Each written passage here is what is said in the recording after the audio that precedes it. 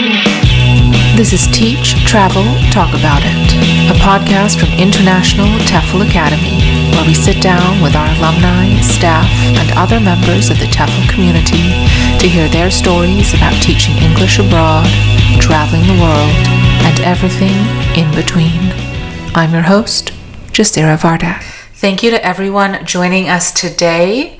This is our last alumni panel of the year, and we're excited to hear from all of our panelists who are here today. This alumni panel's topic is adjusting to abroad, and we will be discussing many aspects of preparing for living abroad, adjusting to living abroad, and even what it's like when you come back from being abroad.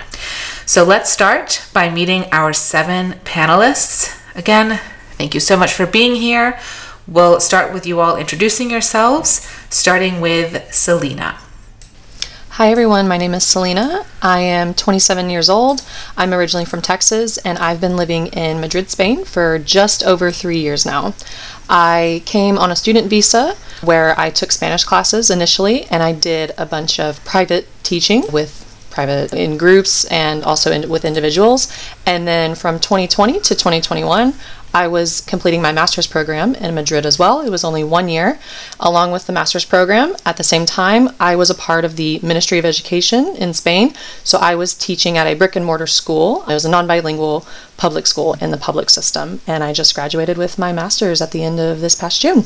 And it was a great experience. Great. Amanda. Hi, everyone. I'm Amanda. I'm from Pennsylvania. I taught in Daegu, South Korea from 2014 to 2017. And I taught at 2 different hagwons while I was there. And when I came back, I taught online with GoGo Kid for almost 2 years. Hi, my name is Denise. I'm 30 years old. I'm from New York. I'm currently living in Illinois right now. And I will actually be teaching in South Korea in March of 2022. So I just got word that I will officially be placed. And a little bit of background about me. I'm a former outdoor educator. And then I currently work with children right now in an after-school program for the Boys and Girls Club. Hi, my name is Shauna. I'm from Michigan, and I taught abroad in Seoul, South Korea for 1 year a couple of years ago. And now I am back in Michigan as an ESL teacher for kindergarten through 8th grade students. Hello, my name is Melissa. I'm 31 years old, and I'm also from Pennsylvania. And I originally came to Indonesia 5 years ago. I first came as a Peace Corps volunteer, and then after my service, I worked for English First, which is a really big English company, and then currently I'm working for Ruang Guru, which is an online company through an Indonesian company, and I've also worked for VIP Kids, and I have taught offline and online because of the pandemic, and I am still currently in Indonesia living in Bali. Hi, my name is Rose, and I'm from Minnesota, and I'm in Minnesota now as well. And I taught English in Chiang Mai, Thailand at an English language center for about 2 years, 2019 to 2021. And then I was in Mexico City for about half a year. And now I've been teaching English online for about a year, and I'm going to Cairo, which is where my family is from, in January, and I'll be working there. Hello, my name is Kenya, and I currently live in Michigan. I taught English in South Korea some years ago, and upon coming back to the U.S., I've worked with the companies such as English Education First, and I've also worked as an online ESL teacher for YBM, and I've done quite a bit of ESL, EFL teaching here and there, and I also finished my master's degree this year with a master's in TESOL from Hamline University, and I just finished in June 2021. Thank you, everyone. All right, now that we've got those introductions out of the way, and just as a reminder, these are all also your ITA Alumni Advisory Board members. These are people that you can also reach out to if you have any questions, either through Facebook in the ITA alumni groups, or you can always email the alumni email. So let's talk about culture shock. Did you experience any when you moved abroad, and how did you deal with it? Did you get culture shock at work as well? I'd actually like to start with Denise here because you are preparing to go abroad now. Are you nervous about experiencing culture shock, Denise, and what are you doing to mitigate that? Oh yeah, I can definitely kick that off and say, 100% I am concerned with having culture shock. I think it's a little bit inevitable, and I'm just trying to make the best of it while I'm waiting. I think for myself and for those who are waiting to go abroad, I would just say that for me, what I'm doing is just figuring out like what my weak points are or what areas I struggle in. And for me, it's if I feel like I'm already struggling home with certain things adjusting, then I know myself and I know that when I go there, it'll be the same. So I'm really just trying to prepare, but yeah, I definitely know it's going to hit and super nervous about it. Selena, what about you? Definitely what I realized when I arrived, because I moved to Spain, I had actually never been to Madrid specifically before I moved there. I'd visited Barcelona and a little bit on the east coast of Spain, but I never had visited Madrid when I lived there, so I took a really big risk. And I think there is such a big difference when you visit a country versus when you're actually going to live there for an extended amount of time, anytime over 3 months. And I think a lot of people don't realize that. I was a little bit naive as well, and I was like, oh, so many people speak English. I was doing this and this. And, when you're on vacation, it's easy in a way. And if you're there, for any amount of time, probably longer than 1 month, it's not the same in any way at all. So I wish I kind of, wasn't too so naive about that, because my first 3 to 5 months was actually really hard, mainly because of the language barrier. So I definitely wish I prepared more, and I wish I took Castilian Spanish classes, because when I was in high school, when I was in university, my minor is in Spanish from University of Arkansas, but the Spanish that I learned, it's not the same. And I wish I took more initiative to take a Castilian Spanish class, maybe a month or two before I left, just to get the basics down. So I think the language was a really big part of my culture shock, as well as, just really, truly understanding that visiting and living are two completely different worlds. That's a really good point, Selena. Living somewhere is different from visiting it. Does anyone else want to address culture shock? Yeah, I would say one thing is to use this community. So before that, I went to Indonesia. I actually looked on the social medias. I have Instagram, so the different people that already were in Indonesia, and a lot of times they highlight people, right, of they're already living there. So I would go to their page, I would message them, and just also get their experience, single-handed, as well as did my own research, watch YouTubes, make sure that I understand what the overall culture would be like as much as you can, and just educate yourself, because it is going to be really different than if you were to visit on vacation and to actually live there. So, but really use this community. I think that there's so many people out there that have experienced things, have gone through being homesick, have gone through culture shock, and we're all here to support each other. That's true. Everyone who is living abroad or is preparing to live abroad has the same concerns, has gone through the same things. So truly finding some way of connecting before you go is really important. I'm curious, does anybody want to speak on the difference of culture shock, out and about while you're living abroad versus culture shock at work, when you first start teaching abroad? Yeah, I can. Go ahead. I'd say that I definitely experienced culture shock at work in Korea as well as out and about, because definitely the work culture in Korea is quite different from what I was used to in the US, as far as it being more of a hierarchical structure versus kind of more you can talk to your boss here in the US. So that was one thing, and I know even though I prepared myself for culture shock out and about with Korean culture, I still never fully got used to some aspects of culture, the culture there, the staring that happened. So I experienced it in both places. Staring is definitely real, especially when you're in Asia. So we are going to now address the reverse of that, aka reverse culture shock. For those of you who have come home or gone home after living abroad, what was that like for you? I know for me, that was bigger than culture shock when I first moved abroad to the various countries I was in. I would go to a grocery store and get so overwhelmed and anxious because there were so many choices and I just didn't know what to do with them. So, Shauna, did you have an answer for this one?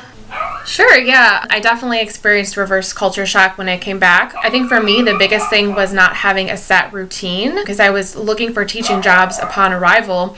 So I, didn't have that routine that I had while living abroad, where I was getting up, going to work, hanging out with friends. I didn't have that routine yet. So once I did find a teaching job in Michigan and I got that routine back, that definitely helped. But yeah, just the little things like having a car again and driving everywhere. It was just, the little differences really add up and you do get a little bit overwhelmed. But I think just for me getting that routine and then finding that balance too, like talking to friends from the country that you left and then also, meeting up with friends in your home as well, that helped me for sure. Very true. Again, leaning on your support networks, making those connections. Kenya? I think since Shauna lives in Michigan, I'm not sure where, but I think that any of us who live in anywhere in urban areas in Michigan, I'm sorry, not in Michigan, but in the US, if we live in a big city, a big urban area, one of the biggest culture shocks for me have been safety, because I went to South Korea quite a while. It was in 2010, 2011, and just knowing that even though it wasn't 100% safe for me as a woman to go out to the convenience store at 3 in the morning, it was still really comforting to see high school students walking around that late, families taking their children for a stroll at midnight because they wanted to get some fresh air, and coming back to Michigan because I live in Detroit, and that just actually is a culture shock that I still haven't gotten over. It has been almost 10 years. So it kind of it really impacted my perspective about quality of life here in the U.S. and affordability for a good quality of life, and how in certain developed or developing countries, people don't have to pay a lot of money to have a decent quality of life. That means that they can be safe just riding transportation. And so that's one of the culture shocks that I'm still getting over. And I'm just looking forward to going back overseas again. So yeah. I definitely get that. I agree with you. That was a big one for me too. Being abroad, being in Taiwan, so similar, a lot safer, and then coming back to the US and suddenly having to be concerned about things that I hadn't been concerned about for nearly 3 years. Rose, I think you had an answer to this question as well. Yes, Kenya, I think you hit the nail on the head with that one. I was going to say something along those lines. If anyone is concerned about going abroad, just do it safety-wise, because I had the same experience.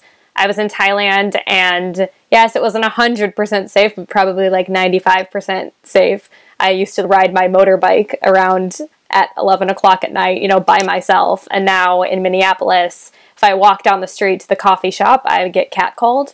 So, in the dead of winter.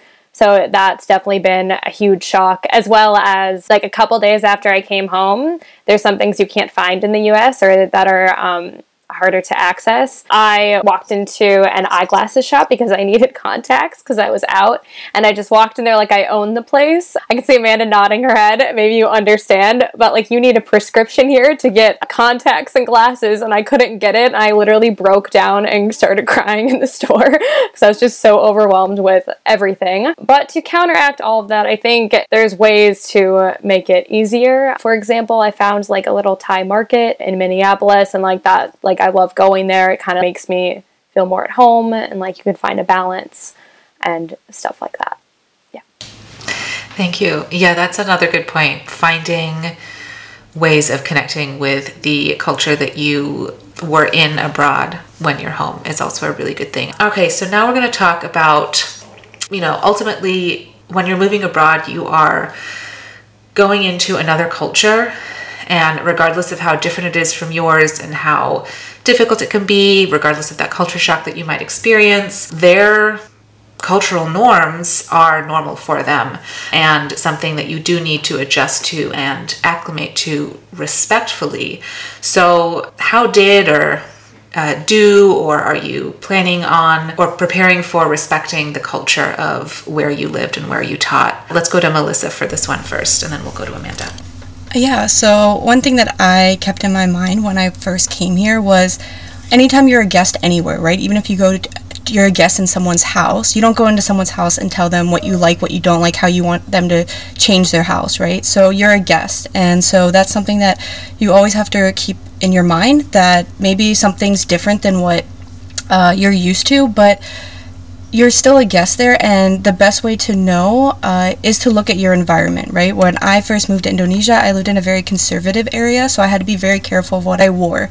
And I think that just looking at your environment is really important, and also connecting either with people before you go there to ask them their experience, or once you get there, just see what you see every day, right? How is people acting, and make sure you try to at least go along with it until you have a good understanding of what is the culture, so you're not disrespectful or you're not trying to be a certain way without knowing how you're representing yourself.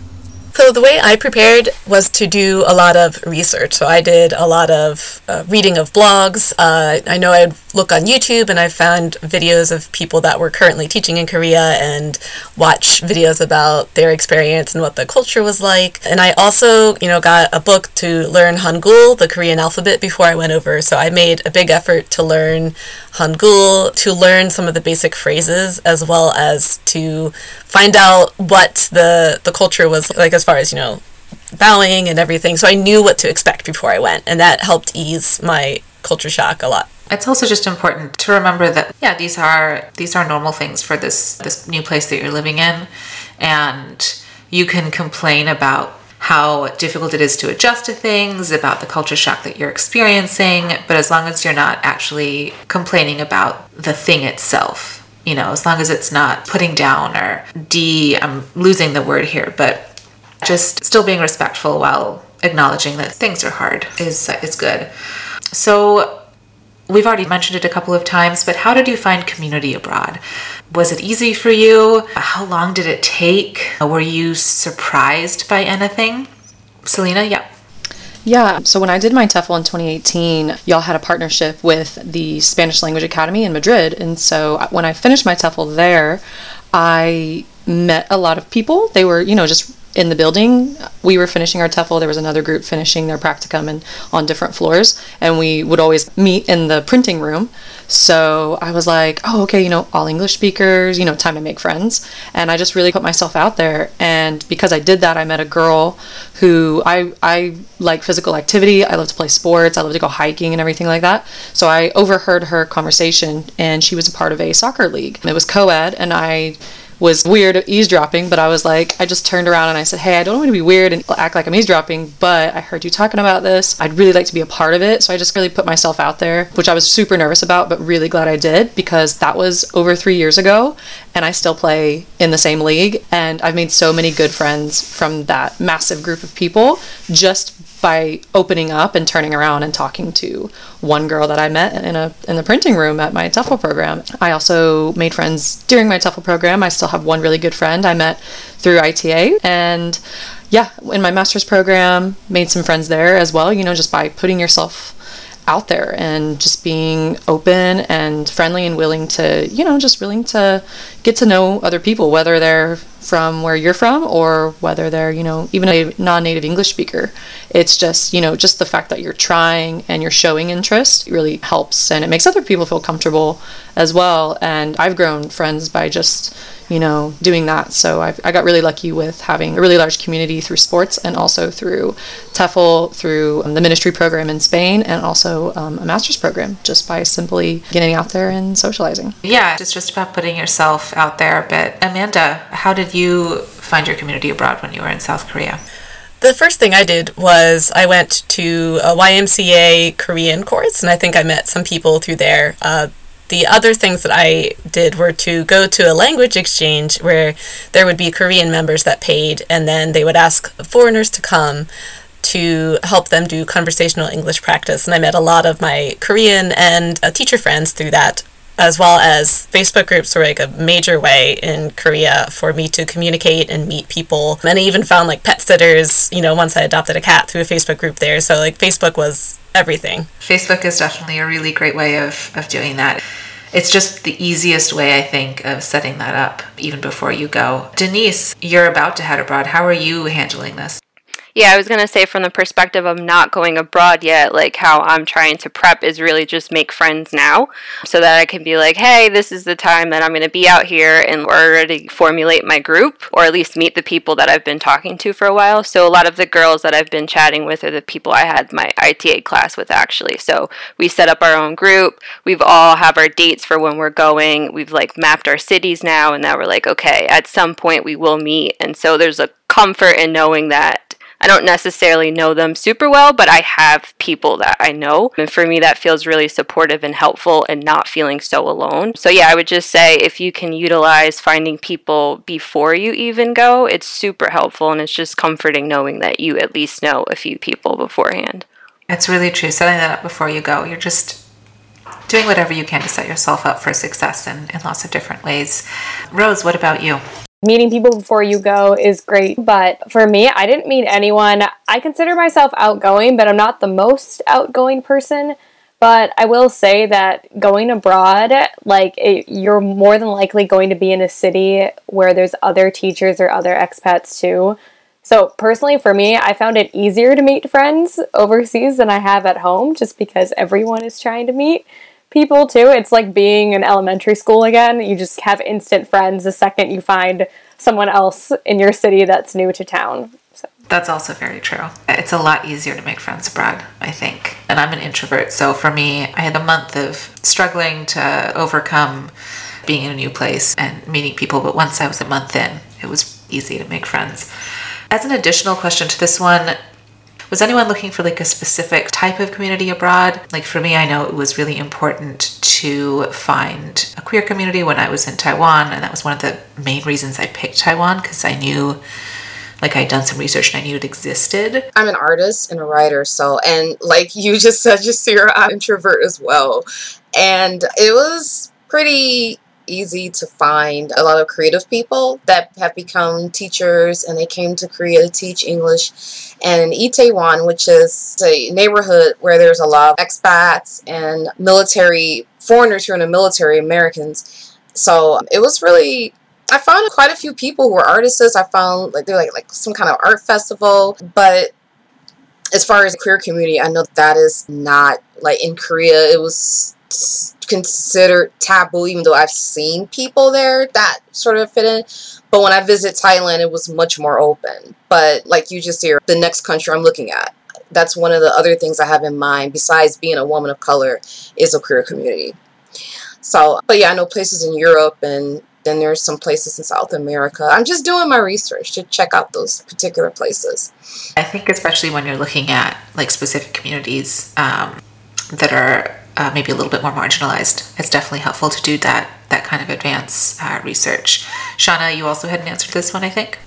Yeah, so I am vegan. So when I was looking for places to move abroad, not only was I looking for somewhere where I could eat things, but I also wanted to find a community like I have here. So again, like others have said, Facebook was super helpful. And living in a big city like Seoul, there's constantly new restaurants popping up and new events. So that was really helpful to meet people that had that interest, and festivals and all sorts of awesome things. So Facebook was definitely a big help to help, find restaurants, but also meet people that had that same interest. That's a really good point. If you have like a specific dietary need or dietary restriction, that is definitely important. A good thing about going to certain Asian countries is you can look for like Buddhist restaurants. Those tend to be pretty good for finding vegan food or food that, will meet your needs. So next, let's talk a little bit about mental health. That is a really big part of adjusting to living abroad, and also just being abroad in general, not just that first month, couple of months, few weeks, however long it is that you're experiencing culture shock and having to manage that, although that's important too. But in general, how did you adjust to that? What was that mental health process like for you? Amanda? Yeah, so I actually was being treated for generalized anxiety disorder and major depression before I went to Korea.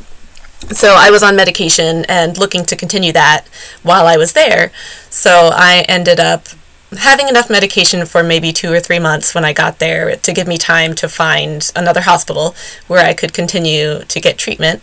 So I found a hospital that was maybe 12-minute subway ride from where I lived in Daegu, and I ended up for the whole 3 years going once a month to see a psychiatrist to get medication and check in on my medication. So I was treated the whole time I was there. Of course, it was something that I know is very taboo in Korea as well. Like, they do ask, on the applications, have you been treated for mental illness? So it wasn't something I shared super openly, but I was able to get treatment while I was there. The one downside was the counseling was more of a challenge because when I was in Korea, BetterHelp and Talkspace weren't around.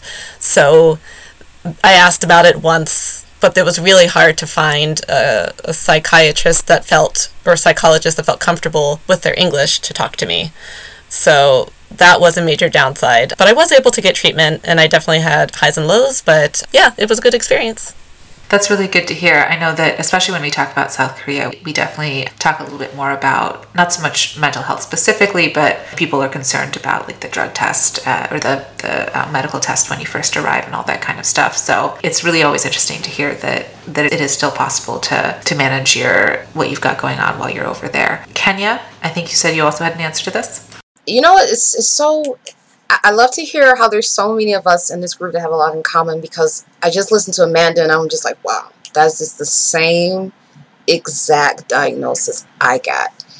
And I did the same thing. I know it probably have been a lot of change from when I went to now, but then when I was there, I did have enough medication. I worked with my primary care physician in America, and she worked it out with me and my insurance company for me to be able to have enough medication while I was in Korea, and to work it out where I could be sent some I don't know, things might have changed now, but again, like just finding other people who understand and other experts who understand where you're going through and people to talk to. It's really important to do that. But if you're in that situation, to anybody that's out there, you just want to make sure you have the things that you need together before you leave. And just make sure you do research about the country you're going to and make sure they have some kind of resources there that you can reach out to. It's a good point. Again, that research in advance, especially with mental health, especially with thinking about doctors, therapists, psychiatrists, etc., very important. Yeah, I'm just going off of what Amanda and Kenya. But when I first got to Thailand, my mental health was really stable. It was like the honeymoon culture shock period. I was 23, recently single, living my best life. And then COVID hit, and I was away from home, and we were locked away for about 4 months. All of my friends went home, and I had previously been diagnosed with depression, but I had it under control, right? But getting therapy in Thailand wasn't something I could find there, but I did end up doing it online. If anyone's interested or wants to talk about it privately, I can give you like the link to it, and it's affordable that way too. Like my health insurance doesn't cover that too. So fortunately, if you're abroad, there's a lot of ways now, since people are normalized like getting help for mental health. There's a lot of ways you can do it, from the safety of your computer and affordably. What about physical health? I know, and this covers a couple different topics, so we can talk about like getting sick abroad, staying physically healthy abroad, exercise, what have you. For me, I know that the first year that I was in Taiwan, I got constantly, like you're teaching little kids, they're sneezing directly into your open mouth. There were just a lot of germs and also new germs from being in a new environment. So what was maintaining physical health or dealing with physical health like for any of you? Melissa, how about you? What's it like for you in Indonesia? So I got really sick my first year too. I got dengue, I had parasites, I had lice. So really totally different than what I have ever experienced in my life. And so, yeah, at least for my experience, because Indonesia is all different islands, right? So I have lived on Java and now I'm living in Bali, but I've also lived on small islands. So I think it's really important to make sure you look at the area that you're going to be in, because when I was in bigger cities, it's much easier to have doctors that speak English, but when I've been in really small, isolated areas, it was very difficult. I had to have a translator, which is really scary, because I took 3 months of Bahasa when I got here, and my Bahasa is pretty good, my Indonesian, but when you're like frantic and you're really sick, you forget everything you've ever learned. And a lot of the vocab I didn't know, so I definitely think that, yeah, just making sure you establish those areas before you get sick, so you know if you were to get this, who could you call, or do they speak English, or do you need someone, because when you get really sick, that's the last thing you want to deal with is like language barriers or not knowing where to go. I got food poisoning a bunch of times in Taiwan as well, and I was lucky my partner speaks Mandarin, speaks Chinese, so she was able to get me to the hospital, get me to ER. But yeah, I was lucky because my very basic Mandarin wasn't in my head at that time. Shauna, you also had an answer? So I have a pretty bad allergy to some antibiotics. So one thing I made sure to do was bring some that I could take with me in my luggage just in case there was an emergency or something and I couldn't, schedule an appointment with the doctor there. And then the other thing, if you are going to be in a big city that has air pollution, definitely wear masks when you are outside. I kept getting really bad sinus infections the first couple of months that I was in Seoul. And, obviously now masks are everywhere, but back then it was, a foreign thing to wear a mask when you're outside. So definitely I'd recommend those for sure. That will help your sinuses.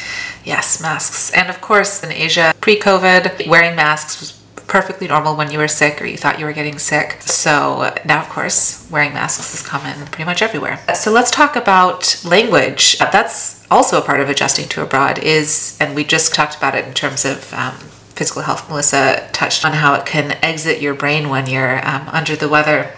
So did you or are you learning the language of where you are / where you're going? Yeah, definitely. So I've talked to other people and I've gotten mixed responses on this. So for South Korea, a lot of people are telling me, most of the signs are in English and you are able to navigate or you are able to see a lot of things, menus. But for me personally, I was just like, I need to be able to understand something. That's what makes me feel comfortable. Also just reading, that's, if I'm not able to speak something, at least I know I can write it. So yeah, definitely learning Hangul was essential for me. So I'm doing it with Talk to Me in Korean. I'm still on level 1. I'm still very basic level, but I feel way more confident than I used to. I love learning it. And so I think coupled with the fact that I'm enjoying it makes it really helpful for me. But yeah, definitely essential for me anyway to know it. Very true. And Amanda just in our chat says that she loves TTMIK, Talk to Me in Korean. So clearly that's a good app. What about you, Selena, when you were moving to Spain and obviously, Spanish being the language there, what was that like for you? Yeah, absolutely. I'm still learning it. I'm sad to say that 3 years later, I'm still at an intermediate level, but I'm working on it. I'm still getting there. I have a lot of English-speaking friends, so that does cut you off from the cultural immersion on the language aspect. But I'm trying. I'm taking classes. I go to language exchanges, so I'm still trying to do my best with that. But initially, it was super hard. Like I said, my Spanish was my minor in university, and the Spanish that I learned was not the same, hardly at all, when I went over there. So that was a really big, oh God, what did I get myself into moment?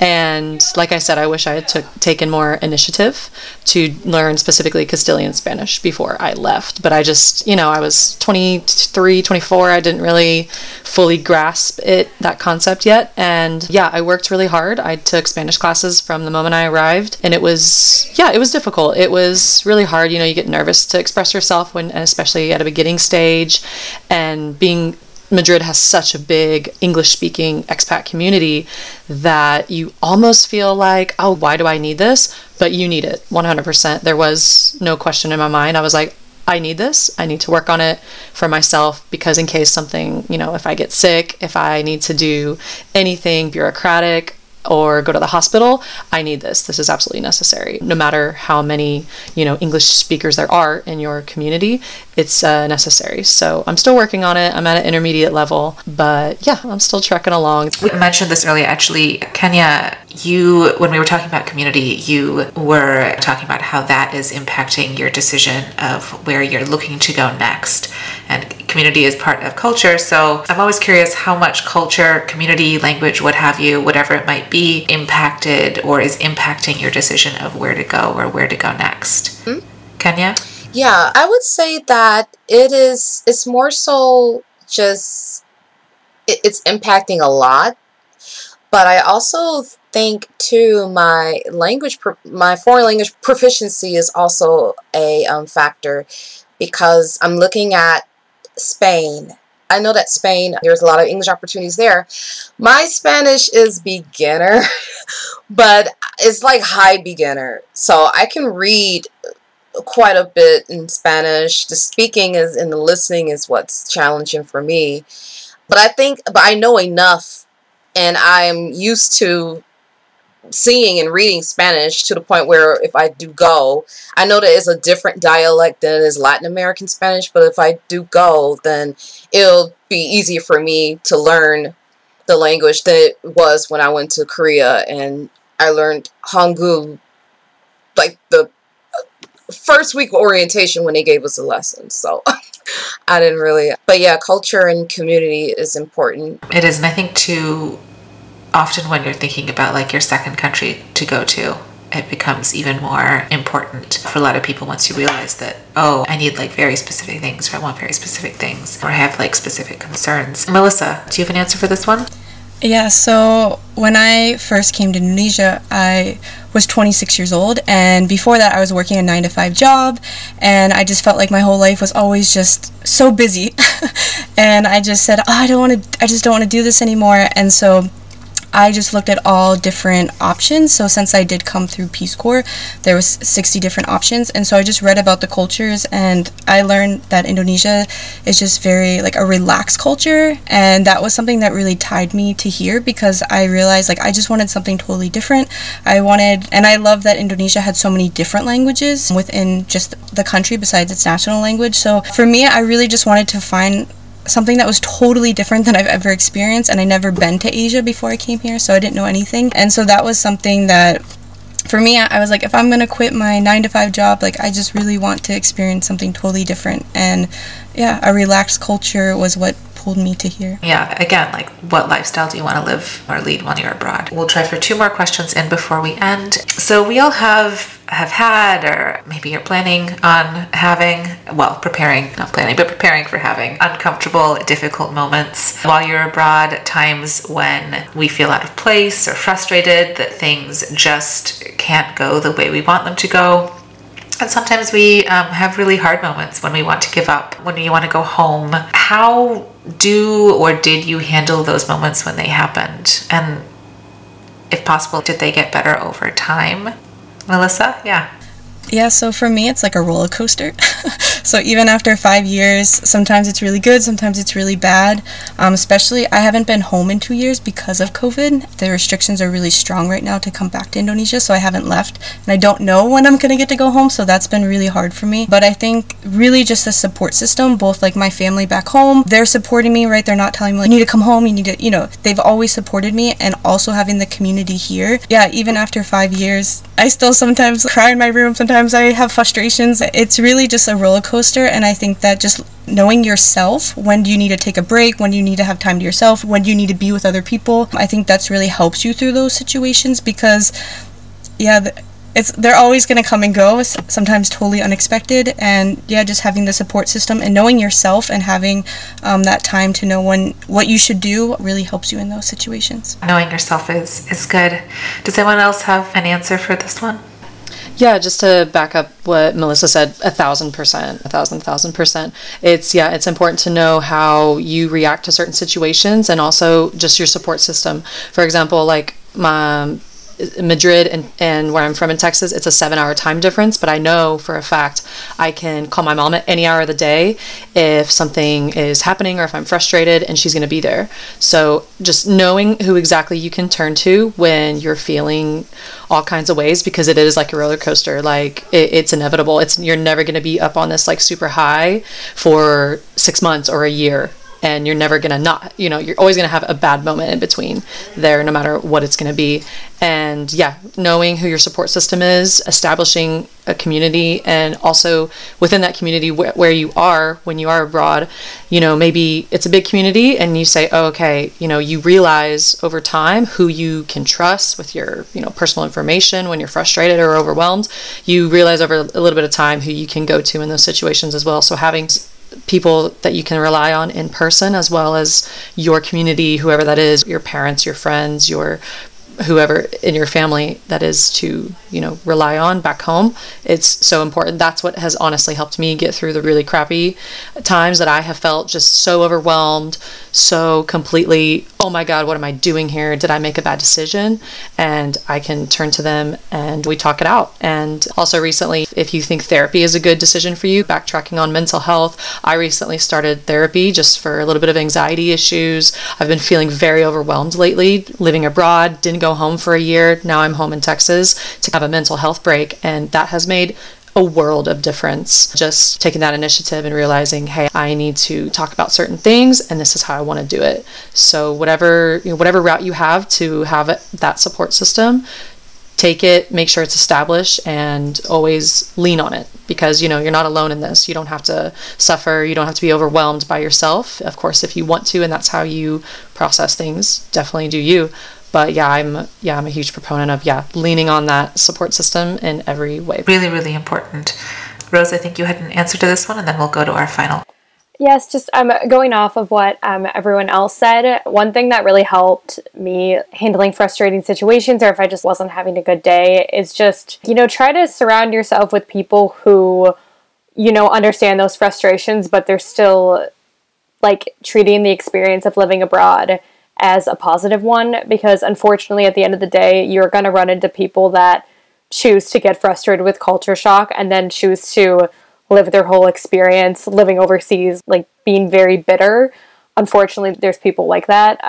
Most of the ITA alum I've met are absolutely great, so not us. But yeah, that's definitely helped. It will just make your experience better. You can talk to other people about the frustrations you're having, because more than likely, people are going to be dealing with the same things as you. All right, we're going to go to our final question. What were some of your favorite things you learned about, or maybe even incorporated into your life and habits while you were abroad in terms of culture? Maybe they're still a part of your life now, or maybe they just got left behind. But what were some of those favorite things about whatever culture you were in? Shauna, let's start with you. For me, one of my favorite things about Korea was the hiking culture. Even, people in their 70s, 80s going out and spending some quality time with a friend or even by themselves in the mountains. And that's something that I've definitely kept in my daily life over here. Obviously, we don't have mountains in Michigan, but just really going out and spending some time in nature to decompress when I'm feeling overwhelmed or anxious. But I loved that. I loved meeting, people of all different ages while I was hiking the trails there, and just having that outdoor time was awesome. That's great. Amanda? I agree with Shauna. I really liked the hiking culture. My section of Daegu, I lived maybe a short bus ride from a park, and the hiking trail would be just mine. But more than anything, I think I had a rough first year in Korea, and the second and third year were much better, and I'm glad I stayed. The one thing I took away is Daegu I still think of as my Asian home, and I adopted my cat while I was there. I learned the language there, and the one thing I keep with me is I still try to practice my Korean now, which I'm very blessed with the K-dramas, to keep that up. So the language I think is my favorite thing, and just viewing Korea as my Asian home. Selena, what about you? Probably the slower pace of life. I've learned a lot from adapting to that, because in the US, it's very hustle and bustle, your personal life, your work life. So it is a very different dynamic in Spain, very slower, just much more calm, which took a lot to get used to. I was not used to that, but now that is something I really appreciate. And also the fact that it's so easy to travel around Spain. So just at the drop of a hat, people will say, hey, let's go to this place this weekend. And you drop any minor plans that you may have, and you say, yes, absolutely. I love the accessibility to do that for a very affordable price. And I love the fact that the community that I have, they are outdoorsy, they're athletic, they love to travel as well, which are all the things that I really like and I thoroughly enjoy. And I'm really enjoying a little bit slower pace of life. I'm appreciating it more and more each day. All right, Denise, I know that you're heading off to Korea soon. So what is something that you're really looking forward to learning about or incorporating into your life once you're abroad? Yeah, like Shauna and Amanda mentioned, just hiking culture. I love being outdoors. Like I said, I worked as an outdoor educator. So I just love being outside. I love hiking. And that's one of my favorite things that I'm looking forward to is just the different hiking trails, seeing how nature is out there, and just, yeah, experiencing that.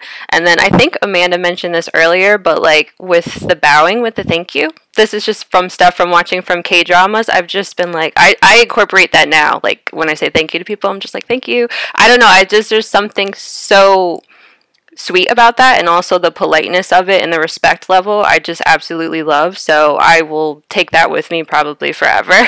So I would just say some mannerisms or gestures for formalness of the politeness towards one another. I just love that. And yes, definitely for hiking. All right, Rose, what about you? Going off of what Denise said, I have not been able to stop doing this, but in Thailand, if you walk in front of someone, you're supposed to like duck, like out of politeness, and I just naturally do it. I'll do it in the grocery store. I'm like, oh, sorry. And it's probably so silly here, but it's just part of who I am now. I don't think I'll ever be able to stop that. I don't know if anyone else has experienced that. But in general, people, I mean, Thailand is called the land of smiles, and everyone is so polite all the time, and I feel like I became, might sound a little silly, I feel like I became more polite and friendlier and just in general and stuff. So yeah, I hold Thailand a special place. That's pretty cool. I mean, we all change once we're abroad or like from living abroad, but that's a good one. Kenya, what about you? The food in Korea, even to this day, I still love to cook. Well, I'm vegetarian now, so I just love to cook the vegetarian version of Korean foods. Bibimbap, I still love bibimbap to this day. That's one of my favorite foods. In fact, most of my favorite foods are East Asian and just South Asian. But yeah, I still cook the cuisines. I still visit the Asian markets in my city and buy ingredients for it. Kimchi, one of my favorite things to eat ever. So that and the fashion, and that's still something that's still with me. I'm seeing everyone nodding along to food. All right, and then last but not least, Melissa. Yeah, so one thing that I really love about the culture here is that they always just say it's going to be okay. And so even I've seen people get in car accidents and they'll just get out of the car to make sure that the person's okay, and then they just move on, as long as it's not like horrible, right? But there's not this yelling, there's not this, if you show up to a meeting 5 minutes late, oh, it's okay, you must have had a reason. Just that they always say, like in Bahasa, santai saja, which just means like just relax. And I think that's like something that was really hard for me at first, because I am everything has to be perfect, everything needs to be on time. And so I think that the culture has allowed me to just realize it's life, things are going to happen, it's okay, just relax, and just santai saja. I love that. Again, yeah, that a little bit what Rose was talking about, those ways that it can really change kind of your outlook on life or your perspective or how you interact with the rest of the world. Thank you a million times over to all of our panelists. Thank you so much.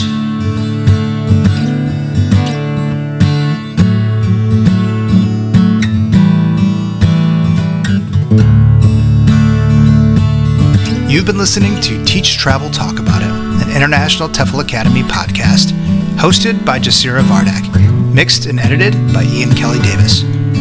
For more information about teaching English abroad, visit internationalteflacademy.com or find us on social media at International TEFL Academy. Thanks for listening.